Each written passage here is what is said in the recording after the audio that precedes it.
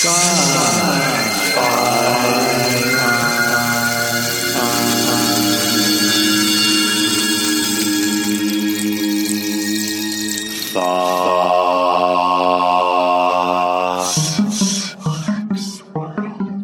worst thing that's ever happened to Neil Clarke.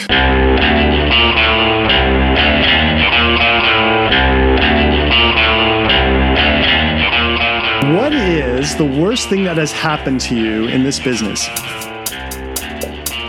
I don't know. This business has been really great to me. Most of the people are really good. There's always some bad apples. So, maybe some of the people who've responded to some of the rejection letters that go out can be kind of hostile and mean-spirited.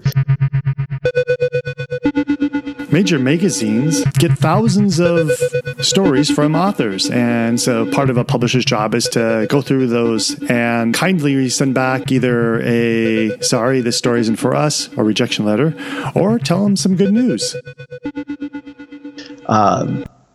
When you're rejecting a story, you're not rejecting the author, but some of them take it that way.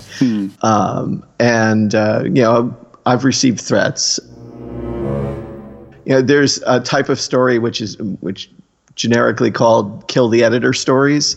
So they proceed to kill off the editor and maybe their family or friends in the story that they've submitted. So that's pretty terrible. Oh, boy. No, that's no good.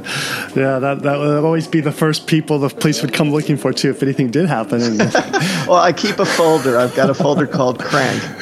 Do you hear that, everyone? So knock it off. If anything happens to Neil, that folder will come out and the police will come check it in on you for background.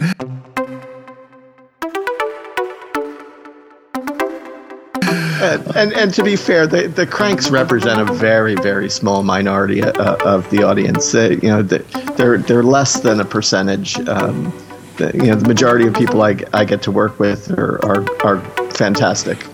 Clarke's World.